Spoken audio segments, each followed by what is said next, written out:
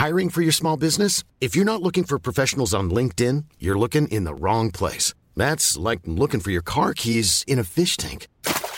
LinkedIn helps you hire professionals you can't find anywhere else, even those who aren't actively searching for a new job but might be open to the perfect role. In a given month, over 70% of LinkedIn users don't even visit other leading job sites. So start looking in the right place. With LinkedIn, you can hire professionals like a professional. Post your free job on linkedin.com/people today. Many of us have those stubborn pounds that seem impossible to lose, no matter how good we eat or how hard we work out. My solution is PlushCare. PlushCare is a leading telehealth provider with doctors who are there for you day and night to partner with you in your weight loss journey. They can prescribe FDA-approved weight loss medications like Wegovy and Zepbound for those who qualify. Plus, they accept most insurance plans. To get started, visit plushcare.com/weightloss. That's plushcare.com/weightloss.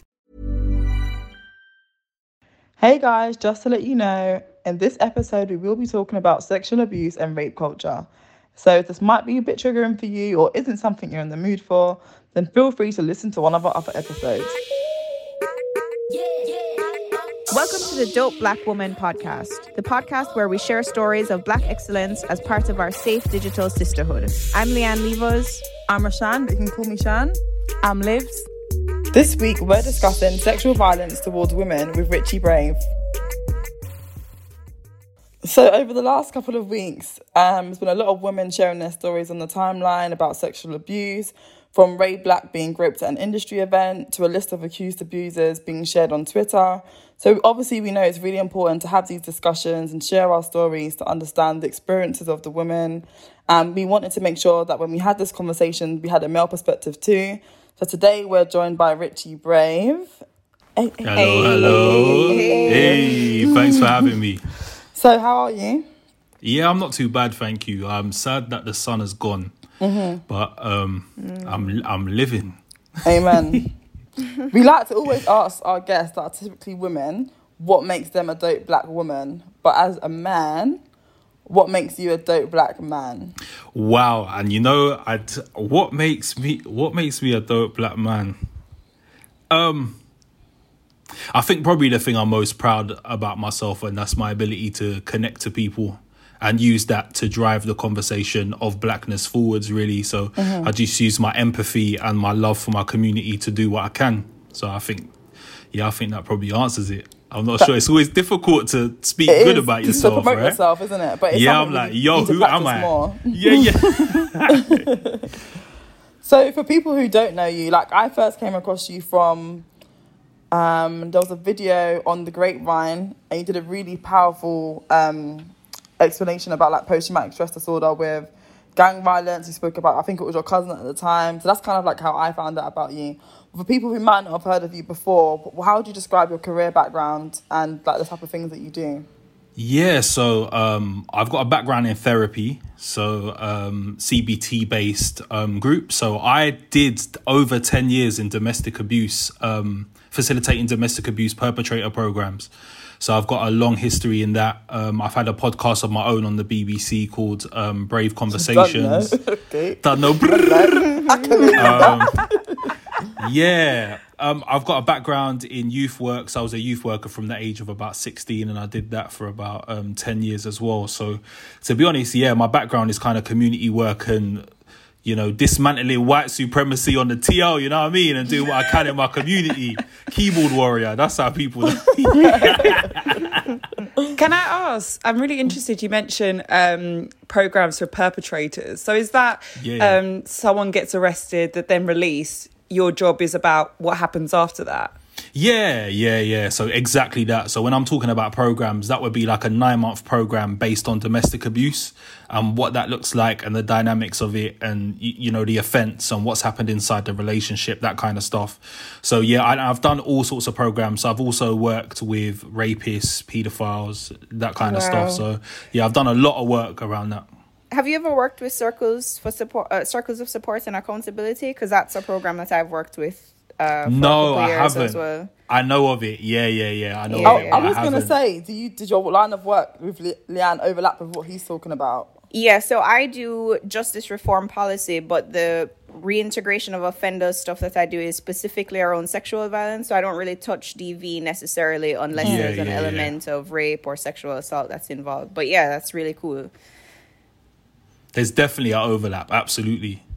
And then what I do now is diversity and inclusion. So I'm pretty much based in that, really. I think one of the interesting things with that bit of work, though, is that you really get to see, or it really dismantles this narrative about what a sex offender or what a rapist looks like. Because I think, like someone else said, I think it was Livs that said it in the last episode, there's this idea that, like, a perpetrator of domestic abuse has a certain, is like this snarling character that's in the corner. A dark man in the alleyway. Yeah. When actually, sex offenders and persons that are abusive, or men that are abusive anyway, more specifically, because I think female offenders are a whole different set of characteristics, but are actually quite charming and gregarious and like welcoming. I mean, it's part of the reason that they're able to perpetrate in the way that they are, right? Absolutely. Yeah, you're bang on the money, and there's no look. And it's really funny. Someone said on the timeline the other day, women, young girls need to stop being around older men and getting themselves in trouble. And I was a bit like, well, number one, they're not at fault. Exactly. It's the adult's responsibility. But equally, what are you doing? Asking young girls not to be around men in their family. Because people who offend against you aren't just these random people on the street. They can be your friends. They can be your family members. They can be anyone. You can't prepare yourself for something like that. So, exactly. I think it's about changing the narrative and kind of dismantling that a little bit, because everyone has this viewpoint on what it is, and actually it's not that at all. Because I remember when the Ted Bundy documentary came out on Netflix, and this idea that he was this gorgeous man, he was educated, I think he was a teacher. Like, people were like, no, there's no way. And it's like, it took something like 30 women before people realised, and it's crazy. That happens all the time. It's like people don't want to believe that this person's capable of such things. And even across the genders, it's more likely to be a partner or a friend or someone rather than a complete stranger. Yeah, and I think even sometimes as an individual, as a victim, you don't want to believe that person did that or was capable of that. Yeah. Because I've been watching a series called Love Goals, like this American program. And in that series, they had like a session where everyone spoke about their trauma. And that's something that kept coming up. So like, if there was 5 women, 4 out of the 5 have had some sort of experience of sexual assault. And in most cases, it was like, I didn't want to accept that was happening to me. And it was so powerful, like seeing, because no one knew they all had this in common. They thought they were all like these completely different people. They're all different celebrities, but they were all unified by this one like traumatic experience. Wow. But just going back to what you said earlier about working with rapists and perpetrators, you were talking about you help them with their road to recovery. But like, what does that actually look like? So I'll be clear. What I originally did was programs. So I guess that should probably be the focus, because I spoke to somebody recently about the overlap between domestic abuse and sexual abuse in relationships. And that's not to say that everyone who has been physically abusive through violence is going to be sexually abusive, but once that plays a part in a relationship, it shapes the dynamics of a relationship. So if the worst possible case scenario is if you don't do what this person wants, they're going to hit you, then 9 times out of 10 you're going to comply whether you like it or not. So, when we're talking about consent and having that conversation, if I know there's a possible threat of violence in that relationship, when it comes to offering my consent, looking like I'm offering my consent, am I doing that because I'm willfully participating in sex, or am I doing it to keep myself safe? And there's a question around that when it comes to building up trust, accountability and safety in a relationship. So essentially, it's kind of just exploring the thoughts, feelings and behaviours, kind of looking at the behaviours, why the behaviours happened, what is the thought process, looking at childhood, looking at attitudes towards women, looking at attitudes towards relationships. So literally is going in depth into somebody's thoughts, feelings and beliefs, behaviours, etc. Yeah, because one of the things that we do, or I've done through Circles of Support and Accountability, is one of the first things that you have to do when you enter the program, and it has to be voluntary, is that you have to do a complete disclosure of your entire life journey from like childhood straight to adult. And so how does like cognitive behavioral therapy help to shift that once you've identified kind of the historical triggers and connections to current adult behavior. How does cognitive behavioral therapy help to address that?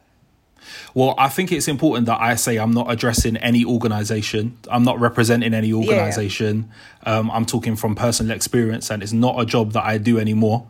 But what I will say is it gives you the foundation to start to pick things apart. So you are never able to address or explore behavior or beliefs if you don't verbalize them. So quite often, the way in which you could do something like that is you present the subject in a disassociated way.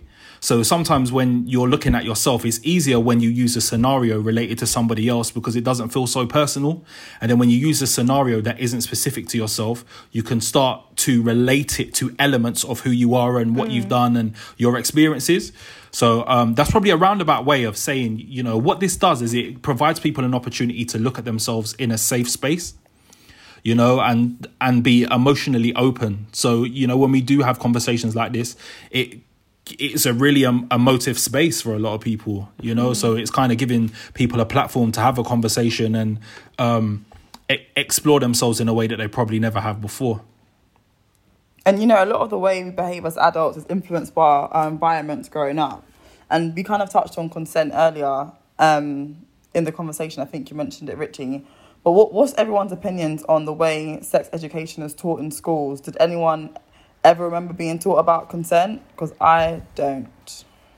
Really? Yeah, no, consent was never really a part of it. It was more about how our baby's actually made and, you know, the more scientific part of that. And I think what's really interesting, you know, the work that Richie did before, I guess you could say was more at the quote unquote extreme end of the spectrum where you have convicted rapists and convicted abusers. But it just translates into everyday life, and it happens all the time where individuals, you know, they think the lines around consent are very blurred. And I think part of that is due to a lack of education.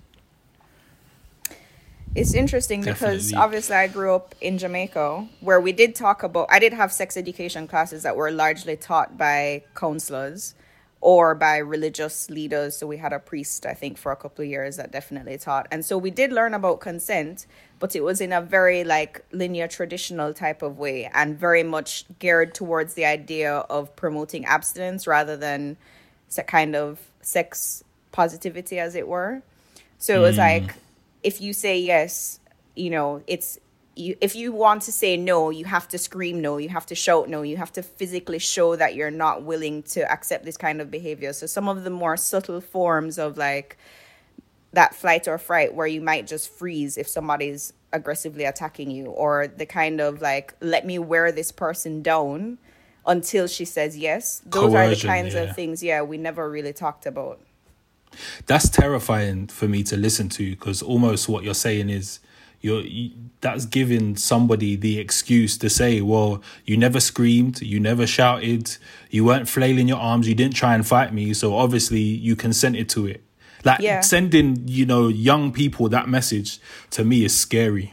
As a man yourself, it's like, how often do you think, like, if you know, like people talk about locker room banter, so like when boys are together with other boys, the things they'll talk about that they would never say in front of a woman. Do you think like a lot of men actually understand like the blurred lines, the lines around consent?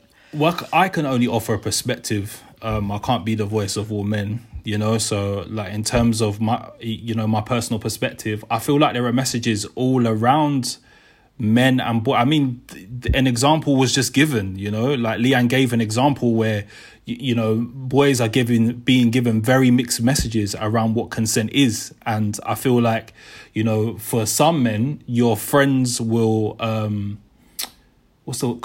collude with that as well and reinforce that. When you look at what you see on television and the way in which women are portrayed, when you look at the ways in which women's sexuality has been restricted, when you look at the way men have been inducted, and you know, when we start to talk about toxic masculinity, and I'm not talking about it in a buzzword sense, but I'm talking about the violent action of inducting young boys into a type of masculinity that doesn't serve anybody. So, you know, how many women or men, depending on your sexuality, how many people you've had sex with reinforces how much of a man and how desirable you are, and you get that sex by hook or by crook, you know. And I think these conversations are starting to help.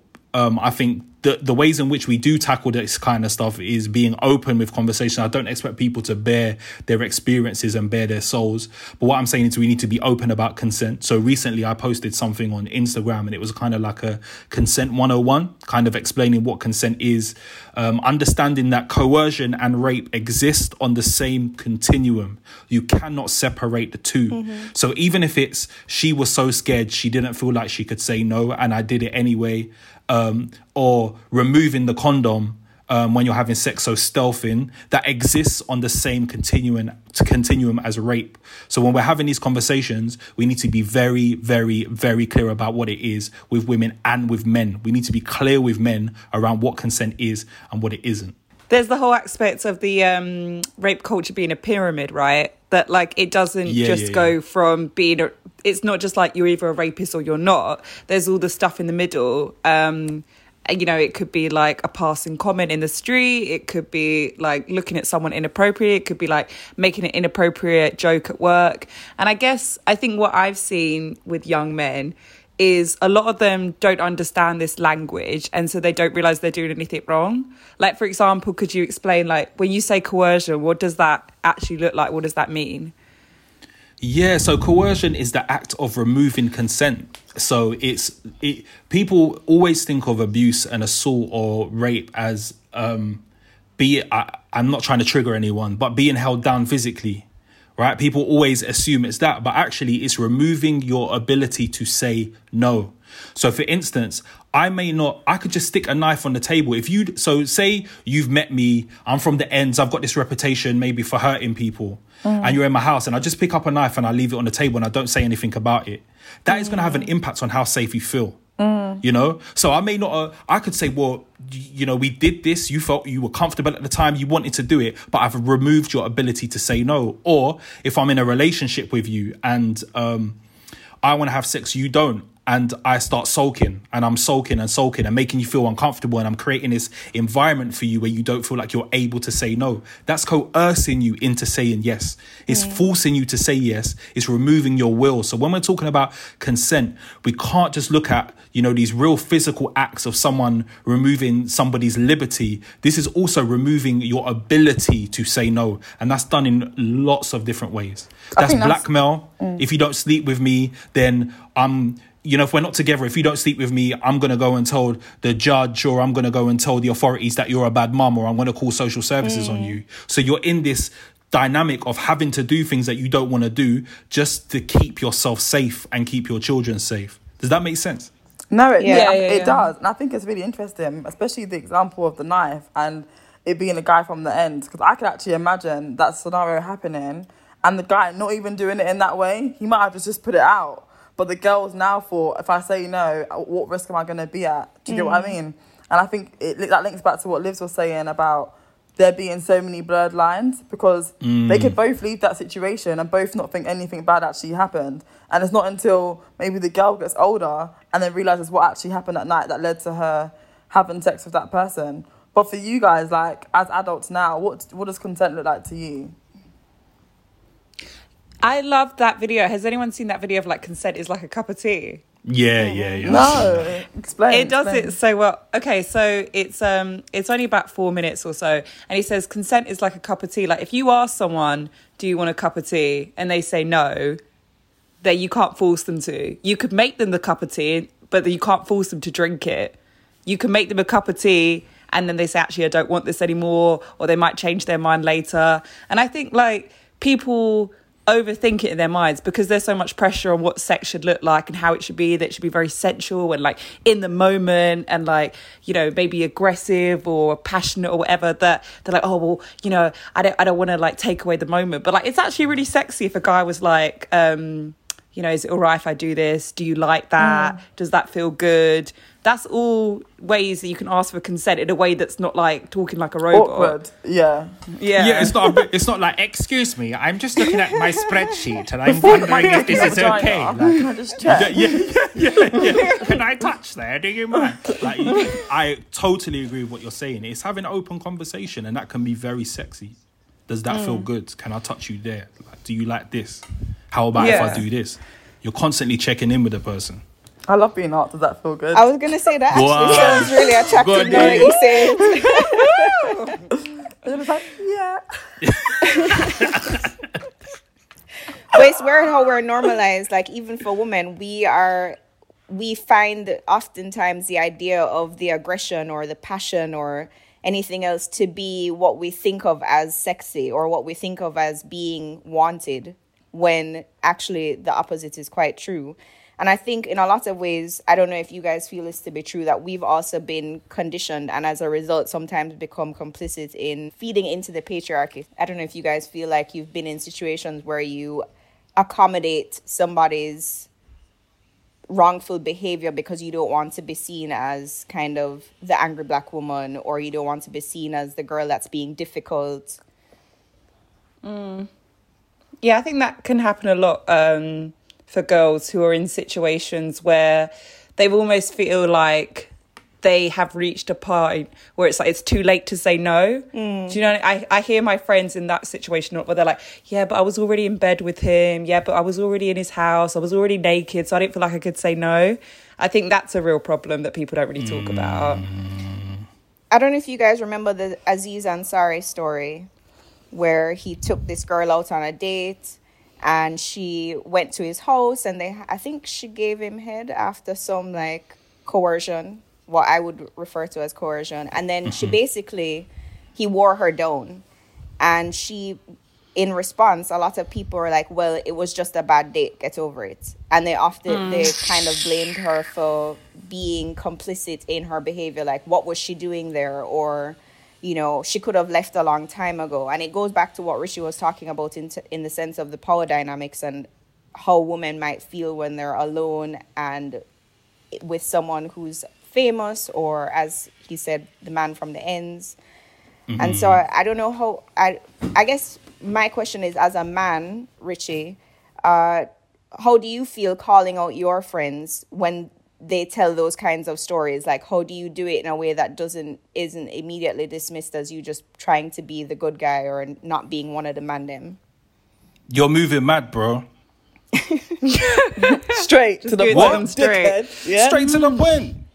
You got, like, for me, it's moving. I'm known for being diplomatic, but I'm also known for being really transparent and real.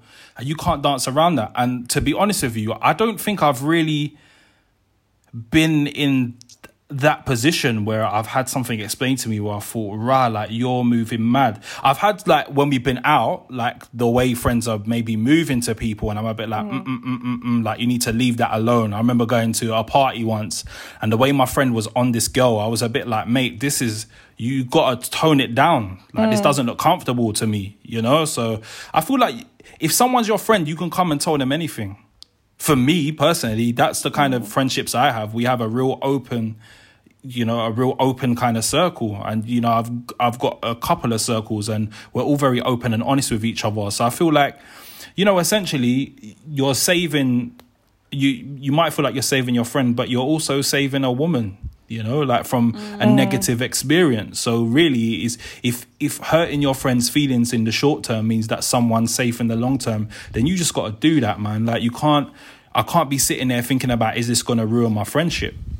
You know, that's like that. Then you're complicit. No, when you're talking about the rape pyramid, or the rape culture pyramid that you were speaking about a bit earlier on, and even when we're talking about other subjects, silence is complicity.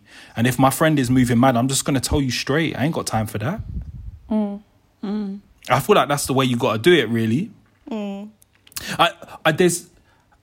I'm trying to think if there's been times where things have been said and I'm like, nah. I feel like things haven't been said about direct situations, but scenarios get brought up. Like hypotheticals. You know, yeah, or hypotheticals and stuff. And because I feel like find myself arguing with guys about hypotheticals a lot. And I have to remind myself, like, this isn't real life. But at the same time, it's like, but this could be. You know, well, your like, belief system. Like one of them. No, but you're quite right. Your belief system underpins your behavior. So my beliefs are going to have a direct impact on the way in which I behave. So if you are complicit in rape culture when we're talking about hypotheticals, then there's a possibility when you are faced with an actual situation, you are going to behave in a way that makes somebody feel unsafe. Yeah. So for me, even if it is hypothetical, I'm going to go hard, innit? Yeah, because I find it frustrating because I feel like if I'm talking to a guy and like rape culture comes up or sexual abuse or something like that, they're always quick to be like, or in my experience, majority have always been quick to be like, but the girl could be lying. Or they'll give me a scenario. My boy from 1 year ago, man was in this situation and this girl like, I didn't ask you about your guy from Enfield from 1 year ago. Like, I'm talking to you about a scenario that's going on now. And so they always use that as a defense mechanism. And like, it's not to write off what they're saying because I'm very much aware that women do that. But that's not what we're talking about right now. Do you know what I mean? It's very frustrating. But that is very rare as well. Is like, what's your understanding of sexual abuse? Because I learned when the Me Too movement went around, I learned a lot about problematic things that I was doing. So like, I'll be in the club and be drunk. Yeah, I'm smiling, but I should be smiling. But I'll be in the club and be drunk, and be like squeezing the guy's bum. But it was like my way of flirting. So if I squeezed his bum, I was probably interested. Do you get what I mean? Then he would turn around and I'd be like, and he'd be like, I know it was you, I know it was you. And I'd be like, it wasn't me. And then we'd end up talking. That was my way of shooting my shot, like it worked. But it wasn't until the Me Too movement when I was like, I have no right to touch that guy's bum because when someone does that to me, I don't find that funny. I don't care what you're trying to tell me this is or isn't. I'm busted a switch. And it wasn't until like that whole thing went around where I had to look at myself and be like, wow, why do I think that's okay to do that? Like, who gave me the right? And obviously it's a double standard because I've never been in a scenario where a man responded negatively and naturally or subconsciously I wouldn't expect a man to respond negatively. But it doesn't mean they enjoy it or they like it. Do you get what I mean? So like, I wonder if you guys have ever had a situation where you've realised that something that seems normal or okay was actually sexual abuse. I mean, I wouldn't go as far to call it sexual abuse, but I think, you know, a lot of things that are part of rape culture, people don't refer to it as sexual assault because it's almost worse to be called a rapist than to talk about rape. Like, people are like, I'm not a rapist. I'm not. The same way to talk about racism. It's like, it's almost worse to be called a racist than to talk about racism. So, you know, examples like when you're in the club and a guy touches the small of your back in order to get past, or they'll be like just on your bum in order to get past you. And it's like, you really didn't need to touch me. And you know what you're doing, because you wouldn't do this to the guy next to me. You only do it to the girls around you. True. That shit pisses me off. But it feels too small in the moment to bring it up. You're like, oh, I don't want to seem crazy. And you just get used to it. And you just learn to like not even mention it when it happens. Mm-hmm. And I feel like there's a certain level of defensiveness that comes about. Like, I remember I was in the club once and this guy was just standing a little bit too close. And, you know, I kept moving forward and he just kept coming a little bit too close until I turned around. And he was like, what's the problem? And I was like, you need to take a step back. He's like, what, you don't like it? Are you on your period or something? What's your problem? Why you have that attitude? Right. How was I play on you? And then my girls had to get involved. But what was interesting in that scenario is that we were out with guys too. And it didn't even clock to them that that was something that would have made me uncomfortable or that I should have been as offended as I was about it. And so I think, yeah, you're right. The subtleties are really tricky. And you do sometimes feel like, do I even bother to bring this up? Because what's going to come of it? Mm-hmm. And I hate it when people say that whole narrative about, well, I have a friend and that girl was lying. Because as Richie just said, the percentage of women that lie is like 2 to 4% versus 1 in 2 women that are assaulted every day. So this I find is just it what difficult. I was thinking. Because how is it that you don't have any friends that have done anything wrong ever in life? Like, you and your 10 man them. None of my friends are, all of my friends that have been involved holy collective, like, are clean, safe. But so where are these men that are out there raping women or sexually assaulting women? People are very much more likely to admit that they've been assaulted than they're going to admit that they've participated in assault. And I'm just like, when people are like, oh, I've got this friend and my friend, I'm like, go and ask your female friends who's experienced something that they haven't wanted to experience. Because I can categorically tell you pretty much every single one of my female friends have experienced something that they haven't liked. Every single one. And a fraction of my male friends as well have experienced things that, you know, they didn't consent to and they didn't feel comfortable with. So my thing is like, yo, like that is always used to derail the conversation. So when people are like, oh yeah, but women lie, I ain't talking about that right now. I'm talking about the act of abuse. So if you want to talk about that, let's have another conversation at some time. But I'm not trying to have that conversation now. Let's talk about the fact that women are being categorically abused. Let's talk about that. Systematically abused. It's happening constantly, all the time. So are we going to get caught up in the fact that some women lie? Or are we going to get caught up in the fact that women in their droves are having negative sexual experiences? Because I know what I want to focus on.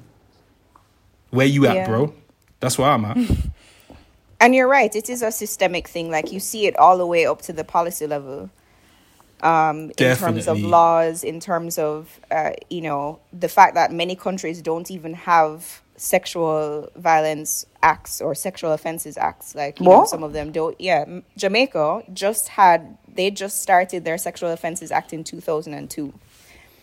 Nice. A week ago, the Minister of Justice in Parliament said, we are not putting in a law that allows women to report sexual harassment beyond 12 months because we're not trying to turn into the States where women can just come up 50 years later and say that they've been assaulted. They're like, if you don't report it in 12 months, get over it. That's actually what he said in the middle of Parliament. Did he say the word, get over it? He said, get over it. That's so mad. That's actually disgusting. And so, yeah, your point stands. Yeah, but it's also a lot closer to home because I just Googled this to make sure because I read it the other day. So marital rape. Talk the things, please. Bro, marital in this rape here England, you know, only became law in 2003. So before then, if you went to a police officer and said, oh, my husband raped me, they'd be like, what are you talking about? Your husband can't rape you. Yeah. It would have to be like a stranger. It couldn't be your spouse and actually get charged. 2003, you know. It was not. I think it was 1990. Marital rape. I think it was 93. I think it was 93, 92 or 93. Okay. Because we used to teach it in our groups. Yeah, I'm thinking of something else. The Sexual Offences Act. I don't know. Yeah. Point is, yeah. It's like it's not even our parents' generation or it's our generation. Yeah. Like in this here England, you know. Yeah. But that is like mad. What you've highlighted is the importance of like how we can be complicit in rape culture, because people say, oh yeah, that's a thing that happens over there. That isn't something that happens here. So no one's looking at what's happening in this country and the dynamics, you know, in our local environments, in our local communities. They're looking at, oh, India, look how bad it is in India. And, oh, people going missing in the West Indies, look how bad it is there. There's nothing that happen in this country that nobody speaks about. Nothing. But all of those laws that we're speaking about in other countries are predicated upon colonial law. Yes, like they are rooted in British law that just hasn't moved forward. Exactly. And as Liv's just pointed out, we're only moving forward, within the past decade and a half? That's crazy. Sorry, I'm passionate about this, you know. Yes. I love it. And that just adds to the idea that, you know, rape couldn't happen by... I know enough girls who told me a situation with their boyfriend, yeah? And we get to the end of the story and I'm like, that was rape. Do you know what I mean? And they will be like, no, he would never do that. And it's just so ingrained into our minds that it's just not possible that someone you love would do this to you. And even when you get to like the criminal justice system, there's kind of like a good victim and a bad victim. So it's like if you have got a history of sex work or anything like that, you're instantly written off because the court is going to rip you to pieces. If they can prove that you're somebody who is sex positive and you've had a few partners, or you're out and you were kissing somebody else in a club that night, they're going to use that against you as well. So when we're looking at these kind of things, there are so much effort is put into discrediting women, and I'm not seeing the same effort into, you know, bringing men to justice who have committed these crimes. This is the Dope Black Women podcast. Do you think that the normalization of sex as a man from a very young age plays a part in that? So, I mean, oftentimes when I talk to my male peers, they're inception or their introduction to sex is like 12, 11, 13, 14 years old, which we all acknowledge as abuse, especially if it's by somebody who's a woman who's older.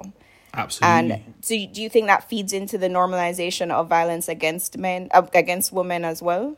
I think it can absolutely feed into it. It feeds into it for some, maybe not for others. I mean, all of this is multifaceted. And, you know, when we speak about a culture isn't one thing, is it? It's a number of things put together to create something. So, you know, the example that you've given directly feeds into that, because what you're doing is you're removing the connection from boys to sex. You're saying that, like, I think it was Chris Brown that come out and said, oh, you know, when I was 9, I lost my virginity to a 15-year-old or a 16-year-old. And everyone was like, you got sexually abused. No, it wasn't sexual. And Bear Man on the timeline was like, yo, I'd be happy if that happened to me. Why are people complaining, etc., etc., etc.? People were literally promoting abuse on the timeline. I absolutely remember seeing that because it was a young boy. So all of these kind of things, they blur the lines and they make sexual abuse more complex, and we shouldn't be making that complicated. If you are a child and an older person is engaging in a sexual act with you, that is abuse. We shouldn't be blurring these lines at all. What do you think men could do to kind of try and normalise some of these conversations? Because I feel like still a lot of pressure. Like what you're doing, the work you're doing is amazing. I hold my hat to you. But I think generally speaking, like, you know, people like outside of Twitter, just conversation with friends, a lot of it I feel like still falls on women. Like I know when I'm speaking to a group of people, my friends could be guys and girls, and you know, I say something like, oh, you know, that's quite problematic. Sometimes the response is, oh, here's Olivia going again on her feminist rant, like, give it a day off. And it's just like, I don't think I would get that reaction if I was a guy. Well, if men are the people who benefit the most from patriarchy, and patriarchy is a direct inline to rape culture, then we have a responsibility to dismantle that and tackle it. That is with us. We need to be doing that. That's calling out your boys. It's calling out your uncles. It's calling out people in the barbershop. It's when you're seeing behavior that you don't agree with, saying something about it. You have a responsibility to do something about that. So, you know, in terms of what people can do, for me, it's zero tolerance. If someone says something to me that's mad, I start unpicking that and I ask questions. Oh, really? That's really interesting. Tell me a bit more about that. Oh, well, you said this. On one hand, you're saying this. On the other hand, you're saying that. That doesn't really make sense to me. The two don't go together. And you start to unpick what someone's saying. And the more you unpick it, the more ludicrous people realize that it is. You understand what I'm saying? So for me, for men, it's being active in this. It's not taking a passive role. It's when people that are your brethren and you love them, they're saying off things, it's challenging that. Like me, even if my dad said something that was off, me and my dad will be having that convo. You have a personal responsibility to do something about that. And listen to women. Don't talk over them. Don't talk for them. Stand beside them. Don't erase their voice. You understand what I mean? If a woman's telling you something, listen to it. You have a responsibility to do that. Because I have male privilege. I can't run away from that. So while I can empathize, I don't know what it's like to live as a woman and navigate society, especially a black woman when you're adding race into that as well. So for me, it's very important that I listen and learn, and I don't attempt to speak over, or any emotions that are raised inside of me, I don't use that to derail the conversation. Sometimes it's uncomfortable, but how do you grow if you're never criticized and you never learn? How do you, within your own personal journey, how do you start unlearning some of that? Because as you said, it's such a nuanced thing. Like even in the context of dating, how do you find the fine line between pleasing somebody, acknowledging consent when it's not verbal, to exploiting somebody, and then on the extreme version of that, kind of genuinely harming someone? Like how did you unlearn all of that behavior, and how do you now navigate it within the context of dating? I think for me, this is applicable to everybody, irrespective of what your sexuality is. So if you are a man, it doesn't matter who you're getting into relationships with. It's very important that you start to unlearn some of these dynamics. So I've been really lucky in the job that I've done. The kind of household that I come from as well. Like my family wouldn't be having that. You know, my parents were very open when it came to conversations around sex. And for me, I've probably been in a bit of a unique position because someone very close to me had experienced rape when we were 12, 13. And we are still close now. And we were very close back then too. So I first hand saw some of the dynamics around that.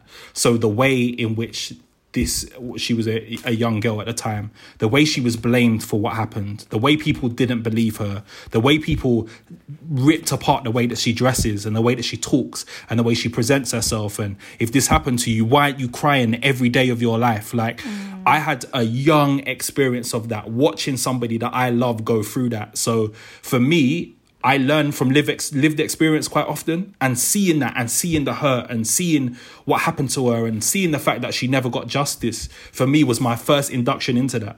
Like, at the age of 12, I think she was 13, I was 12, or we were both 13 at the time, you know? So it's being able to have friendships with women that aren't sexual, I think, is important for anybody, and for women to have relationships with men that aren't sexual. So for people to have friendships, because you're able to get a window into that.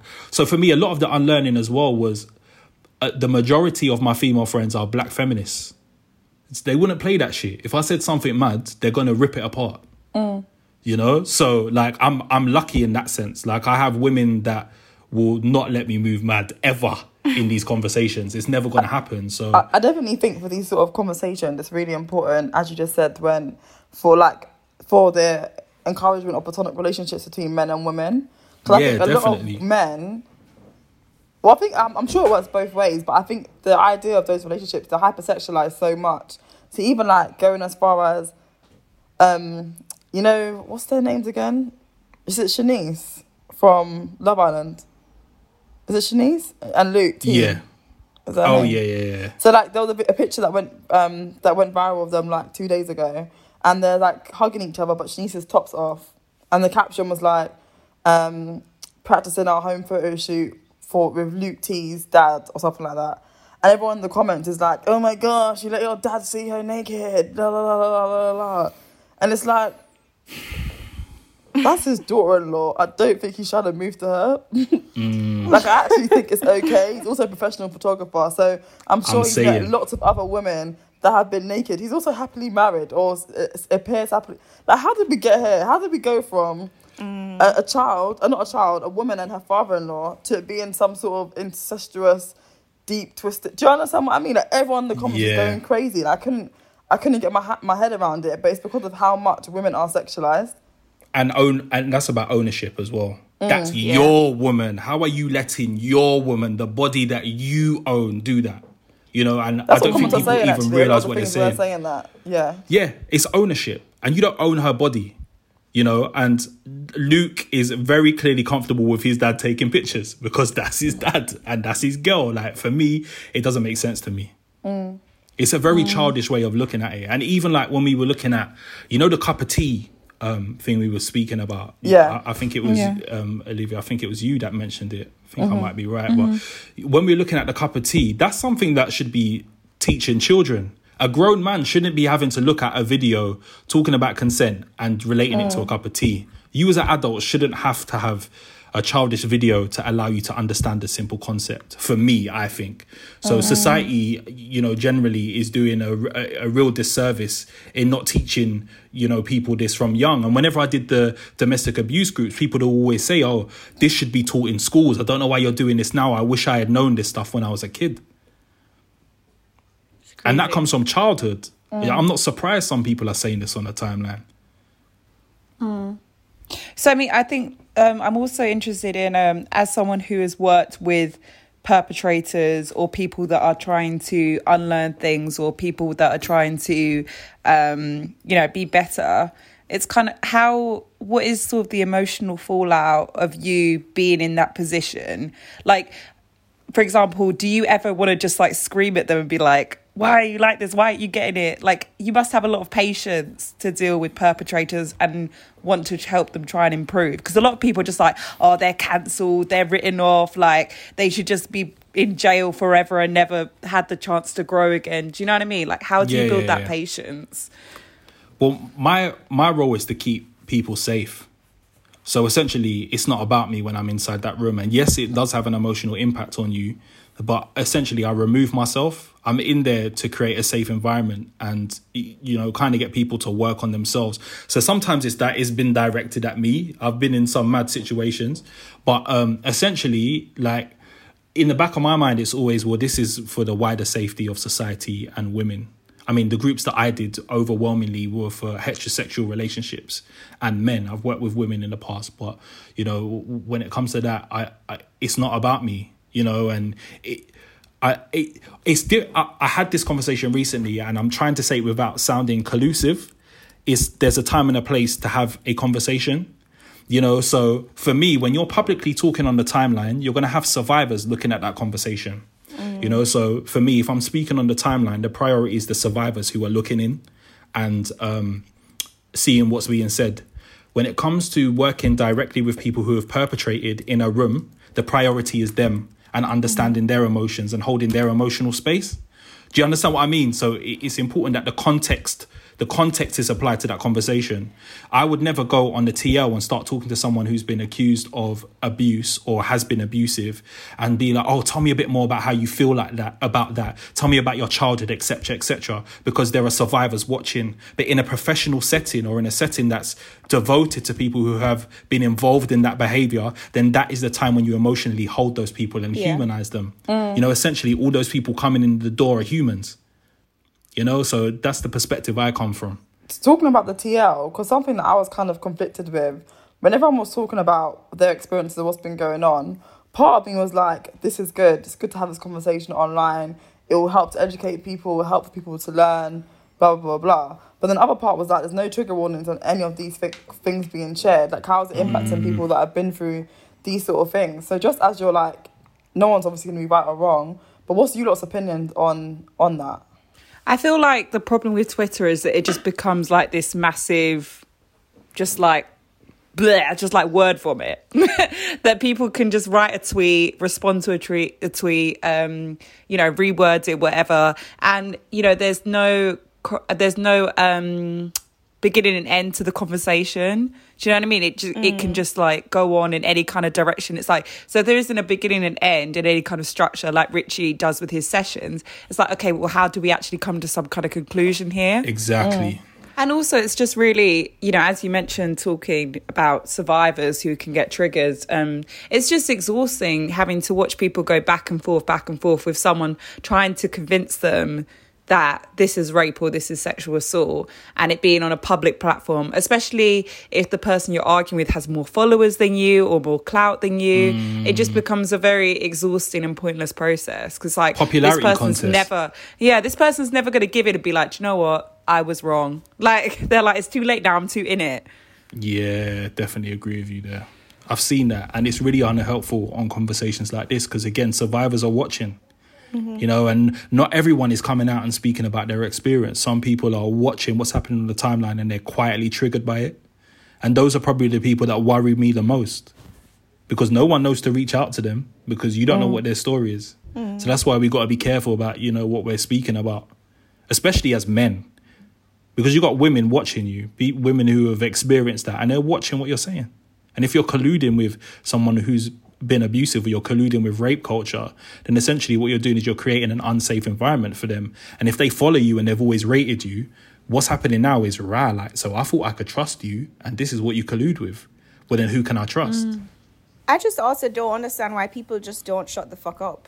Like, if you don't agree with what is being said, you don't have to insert yourself in this conversation. Absolutely. Just shut the fuck up. Yeah, because you weren't in that bedroom, you weren't in that space, you didn't see it for yourself. So why is it so easy for you to dismiss a black woman's accusations and defend this man that you've maybe known for, and you know him in passing, or you know that he seems like a nice kind of guy? Just don't say anything. That for me works. Like, you don't have to necessarily come to the defense because you weren't there either, but just don't say anything. Do you feel like there is something specific about why black women aren't believed more often than... I think that is a big narrative. Like, oftentimes when black men are accused by black women, there's this immediate defensiveness of black men. And R. Kelly? Yeah, I mean, R. Kelly, Bill Cosby, Chris Brown, even though the pictures were there. Like, very obvious. There's this, like, patriarchy this like camaraderie amongst black men that feel like they have to come to the defense of every black man that's being accused. And it's not just black men defending as well, it's black women also. You'd find the biggest defenders of R. Kelly, because I'm always coming for R. Kelly, you know. And it's not really men who turn up in my mentions when I'm talking about him, to be honest with you, defending him. But you know, what I would say is I think the reasons why, you know, black women find it harder is the stuff that you've spoken about previously, patriarchy, racism, you know, and the dehumanization of black women. So even the strong trope, if you are called a strong black woman, well, if you're strong, you'll be able to defend yourself then. It's dehumanizing. It's not allowing people to see your emotions, your femininity, your vulnerability. You're not vulnerable. You're a strong woman. So if any man comes to you, you're never going to have that as a black woman. That could have never happened to you. You're a black woman. So for me, all of those narratives, they feed into dehumanization. The more I dehumanize you, the more easier you are to abuse. The more easy you are to abuse, the less likely you are to be believed. It all feeds into the same culture. So it's mad because... you know, what's that? In the I May Destroy You, is it called I May Destroy You? Yeah, that's it. What's the best friend's name? Terry? Yeah. So in episode 8, I think it is, or 7, there's like a party scene, and she's talking to someone, and she says something in reference to Arabella, and she's like, blah, blah, blah, we don't do drugs, and we don't get raped, except for Arabella. And I was like... She's basically insinuating that black women don't get raped. I missed that bit. Yeah, I remember that. And I was like, you're black and you're saying, like, your friend has been raped, but you're saying that she's the exception to the rule. When if you're seeing her go through all this trauma, she's the person who, you know, is taking her to the dance lesson, taking her to the painting sessions to help her get over this trauma, and you somehow think it's just her. That's you know what that can be as well for some people. So you know, trauma triggers fight or flight, right? And when people exist within fight or flight, you either fight against something or you run away from it. So for Terry, we don't know what her experience had been previously. So for her, that could be flight. She's like, yo, this doesn't happen to us. She may have had it happen to her, but rather than acknowledge it, she's like, as black women, this doesn't happen. I don't want the conversation. I don't want to talk about this. I don't want to address it. I don't even want to hear you speak about it. It doesn't happen to us. And if it doesn't happen to us collectively, then it definitely hasn't happened to me. You know, so for me, like in any kind of work and conversation, I think it's really important that we stop and attempt to understand the intent behind what someone's saying. They can say things all the time, but when you start to look at the intent behind someone's words and behavior, it shifts the way that you view it. For me, if I missed that bit, but the first thing that would have come to my mind is, like, are you in denial about something that happened to you? Yeah, it's interesting actually you say that, because you know there's a scene with her earlier on where she has the threesome, and for me, I watched it with my partner, and he, you know, like, because it goes back in time, isn't it? So in the episode before that, she's like, but you left me in this, and she kept saying it as if like something bad had happened. So when we watched that scene, he was like, I'm so confused. She kept saying it as if something bad happened, but she seems fine. And when I watched it, I was like, she seems fine. So I think what you're saying is pretty much spot on for that scenario, because because in the first scene, you're made out to think she went through trauma, but then when you see it play out, she seemed like she was fine and she was happy with it. But clearly that might have been them trying to show us that was what she was pretending to herself. Yeah, and I didn't get that she was okay with it. All of that scene just felt uncomfortable to me. And she was essentially what those men did. They knew each other, and you could see from their body language that was planned. It was absolutely planned. We don't know if if a drug was put into her drink either. We have no idea. There was 2 of her that took her home, you know. But those men definitely knew each other. So really, you thought you was the one who orchestrated this situation with 2 men. They orchestrated that and they put you in the center of it. You don't have the control in this and the power anymore. You thought you did, but you didn't. They planned this. And it adds a whole different dynamic. Because I love that scene when she, you know, they've just left. She's feeling really empowered. She's like, oh, I'm on holiday. Like I had a threesome. I'm feeling like I'm trying new things. And then she looks out the window and they're both like spuzzing each other. And it's like they're both like friends. And she's like, hold on a second. Like, and it makes her feel completely different about the situation. I think that's so interesting.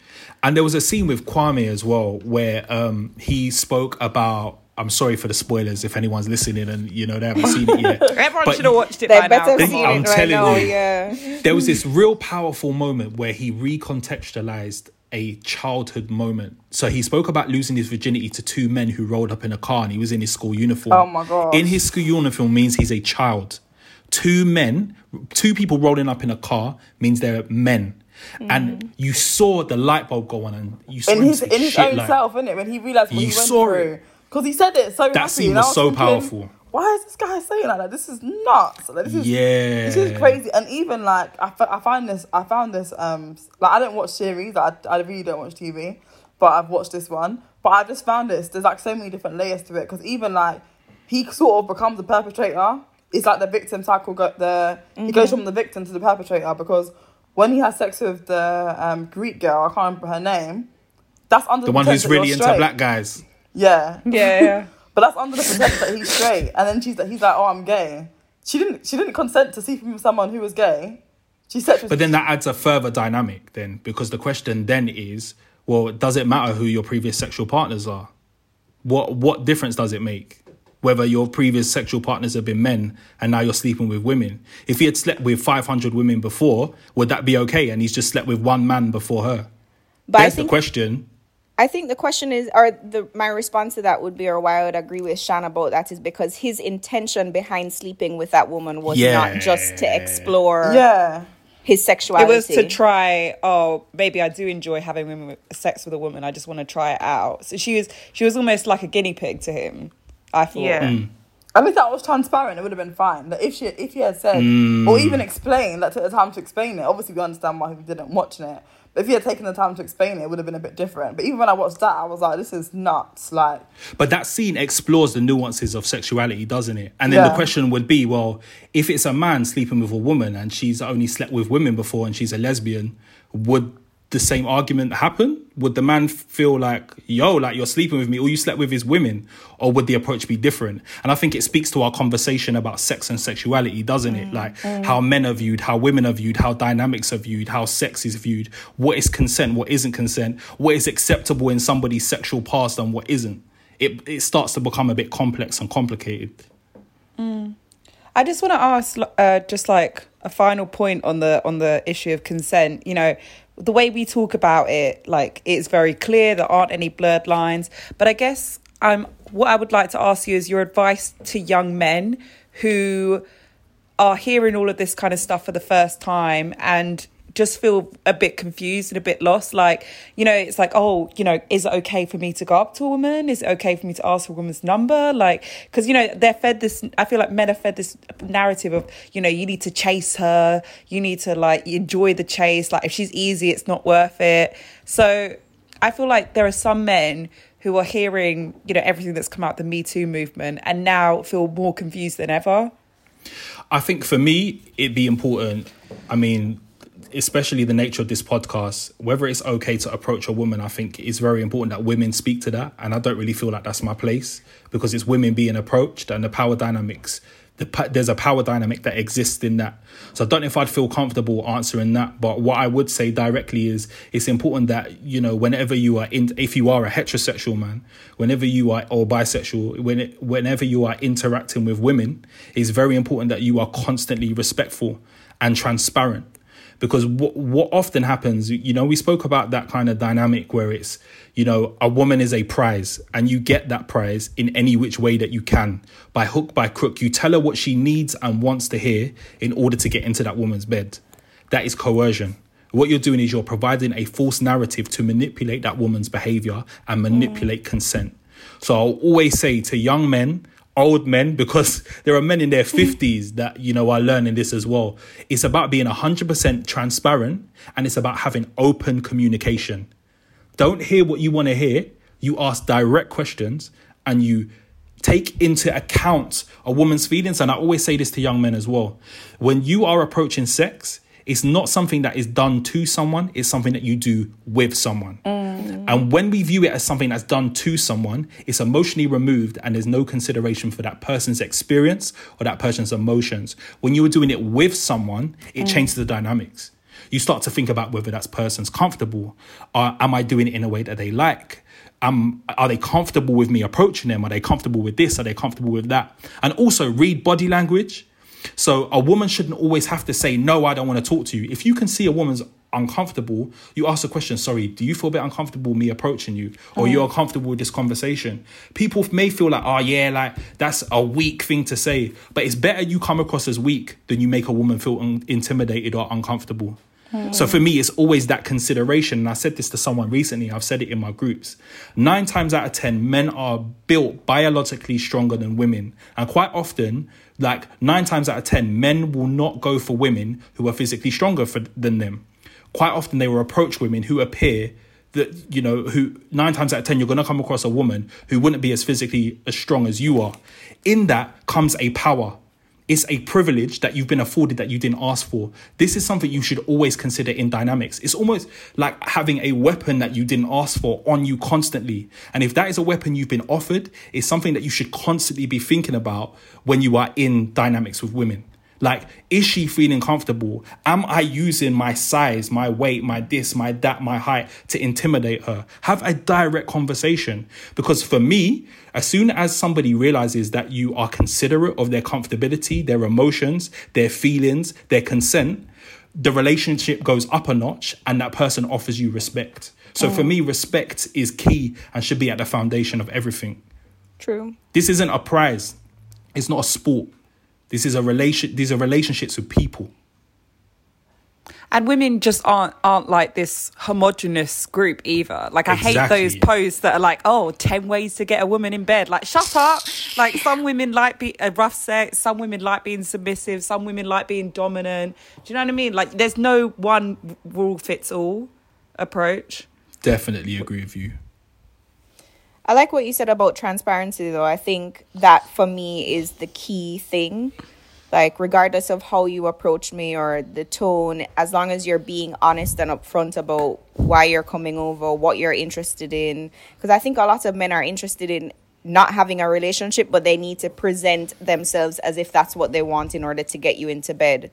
And even though it seems like it's just a tactic per se, it is quite damaging, and it does leave its own psychological mark on the woman.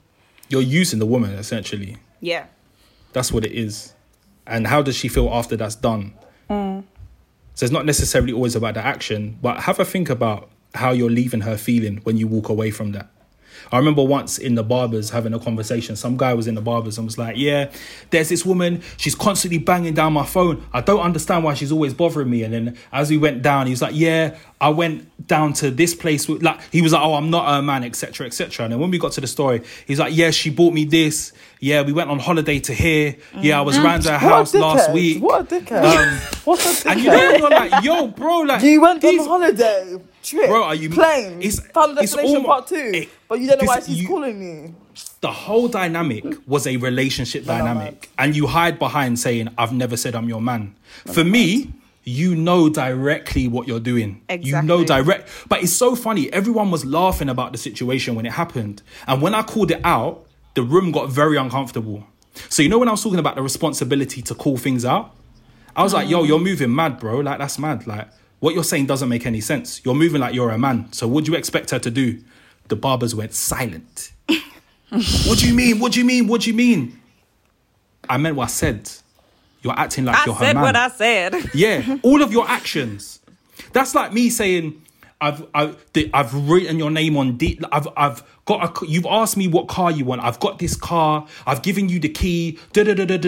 Happy birthday. I've said happy birthday. You know, I'm really happy I bought this car. And then when you go outside, I'm like, yeah, but the car's not yours. It's mine. I know that you wanted it and you've got the key in your hand, but I still own it. And I know it's your birthday, but I didn't say it was your car. I just said happy birthday. You know, with the car in his hand. Exactly. And I'm not objectifying. I'm not trying to use that as an example to objectify, but I'm just using an analogy. You have done all these things to make somebody think something. And then you stand behind saying, I'm not your man. Are you crazy? Like, come on. That's mad breadcrumbing. Exactly. Breadcrumbing? Yeah, that's what it's called. When you continually leave, like, drops of what somebody wants. Just enough so that they don't have to push. Yeah, exactly. It leads nowhere. Yeah. But I rate that so much, your story about the barbershop, because I feel like a lot of men would just stay quiet. They just be like, oh, do you know what? It's not my business. I'm not going to be the one that's called out. And then everyone's looking at me now. Like, it takes such... a level of confidence. A level of confidence and authority and to actually be like, hey, I see what you did there. Born and bred South London, you know. I don't care. Okay. That's it. New Cross, bang, bang. But I don't give a shit. I don't care. Now, what are you going to do? Fight me? I don't care. For me, I don't care. You know what I mean? I'll say what I need to say. If you are having a conversation around me, you want me to be involved. If you're having it in front of me in an open forum and you're chatting shit, then I'm going to say something about it. No? 100%. You can't tell me nothing, bruv. Nothing. You made yourself look like a dickhead. If you get mad, that shows that you feel like a fool. Well, there you go. The end. I think you made a good point about kind of patriarchy being endemic to men, obviously, in the same way that racism is endemic to white people. So how do men move forward? Like, how do we engage this conversation around sex positivity and the idea of openness and a casual nature about sex without continuing to hypersexualize women? You've got to be willing to unlearn. You said it a bit earlier on about programs, you know, but in a professional setting. But this goes for personal settings as well. You've really got to be willing to unlearn. And if you are not willing to unlearn, then, I mean, what can you do? So that's the first step. The first step is valuing women and understanding that they have autonomy. So someone spoke about, you know, it not being, I think it was you, Liv. I think you spoke about it not being a homogenous group. Women aren't homogenous. You know, it's about affording women autonomy and understanding that each woman is different and they have ownership over their body. That's the very foundation. What they're doing with your body is none of your business. Let's start there, and then we can start to unlearn the rest. Because that's what patriarchy does. It convinces men that they have a right over all of women's bodies, over all women in society. It makes you feel like you've got some sort of stake in all women, and you don't, bruv, at all.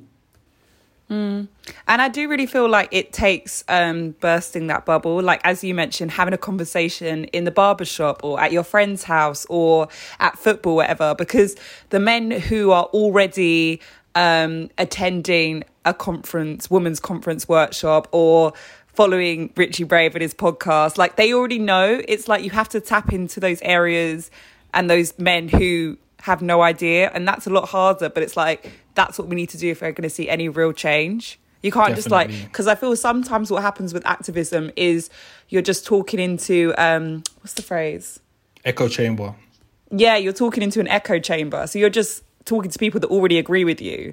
And then people act like they're doing a lot, but they're actually not. Yeah, you're just talking to people that already agree with you. Like, it's a lot harder to go outside of your comfort zone, like you said in the barbershop, for example, to be like, actually, I am going to call this out in this moment. Absolutely. You've got a responsibility to. If you care about people and you care about people being safe, then it's your responsibility to say something, isn't it? Otherwise, you're just lying. You're just tapping on a keyboard at this point. No? True. So it's been really interesting talking to you today. I feel like I've learned so much, like a lot about different things, about myself, about what it's like from the experience of men. And I'm sure that a lot of people listening will learn and be able to take stuff away from it too. So I just want to say thank you, genuinely, because I've really enjoyed this conversation, even though before I was saying I was tired. It was worth it. I appreciate you having me, man. And especially, it's a real honour to be on a platform like this that, you know, is kind of uplifting black women and having some important conversations. So, trust me, all of that, my G, all of that. But, what are you working on at the moment, and where can people find you online? Well, since you asked. Richie Brave, at Richie Brave, RICHIEBRAVE. And I've got my own podcast coming. So yeah, second one coming. It's on its way. So it's in the workings at the moment, and that's kind of exploring the realities of black living in Britain, really. So I'm really excited about that. It's with the BBC. Again, brat. So come on. So it's almost a continuation of, you know, what I've done previously, but we're going to be covering some great subjects, and we have one on the lived experience of Black women. So, for me, this is a really great springboard for that. Yeah, that's it. So that's what I'm doing at the moment, and I'm just doing a bit of this, a bit of that, kind of panel events and stuff as well, like hosting on BET as well, as you know. Oh, so, talk the things. Talk the things, my day out, my old you know, so yeah, I'm about. At the moment, a lot of this is obviously online because Miss Rona is still doing her thing. Yo, tell me about it. I've gained 6 pounds. I don't know about you lot, but... Listen, it's not a few angles like this. Yeah, I bought a birthday dress and it will not be fitting. I have to find a replacement in a matter of a week. Because mate, those midnight trips to the fridge, just like, do you know what? Fuck it, like no one can see me. It's a lot, innit? It's apple crumble around the corner and it's so nice. I got it delivered today, just the apple crumble. Deliveroo, yeah. Sorry, wow, that magic. You can't talk too much on that, you know. Like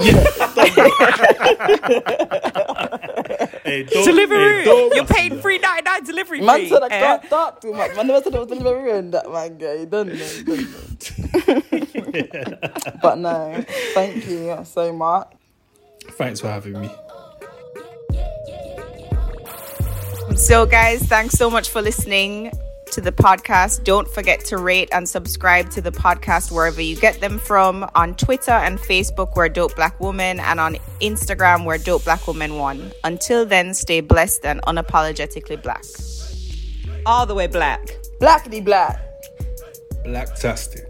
Trying to be a I know. You know that sexy voice. Sometimes, man, stop it. My guy put was a 90s R&B track, you know. Jagged Edge. Jones. Blacktastic. People in love. Hilarious.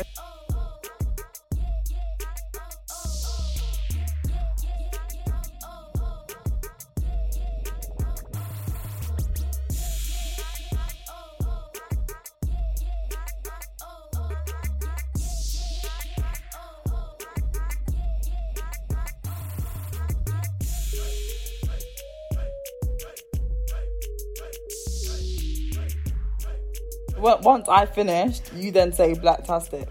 Me, yeah? Yeah, you. Oh, Me, okay. yeah. Hey, I just wanted to know, you know, man don't want to get this wrong. Man don't want to spark the thing, you know. Man don't want to spark that. Hey, Blacktastic, you know what? That don't sound too masculine, you know. Like, I'm not sure. Like, so man there's a bit of glitter on that still. Sexual, like, what's he trying to say in that? Spark the things, my guy. Just say Blacktastic. Fantastic, Blacktastic. You get me?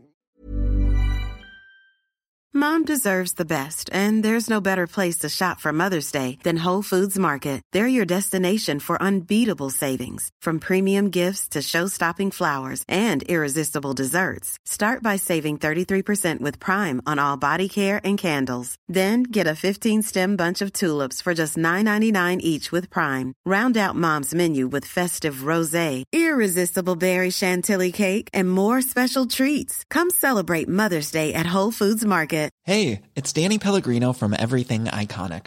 Ready to upgrade your style game without blowing your budget? Check out Quince. They've got all the good stuff, shirts and polos, activewear, and fine leather goods, all at 50 to 80% less than other high-end brands. And the best part? They're all about safe, ethical, and responsible manufacturing. Get that luxury vibe without the luxury price tag. Hit up quince.com/upgrade for free shipping and 365-day returns on your next order. That's quince.com/upgrade. Hi, I'm Daniel, founder of Pretty Litter. Did you know cats tend to hide symptoms of sickness and pain? I learned this the hard way after losing my cat, Gingy. So I created Pretty Litter, a health monitoring litter that helps detect early signs of illness by changing colors, saving you money and potentially your cat's life. Pretty Litter is veterinarian developed, and it's the easiest way to keep tabs on your fur baby's health right at home. Go to prettylitter.com and use code ACAST for 20% off your first order and a free cat toy. Terms and conditions apply. See site for details.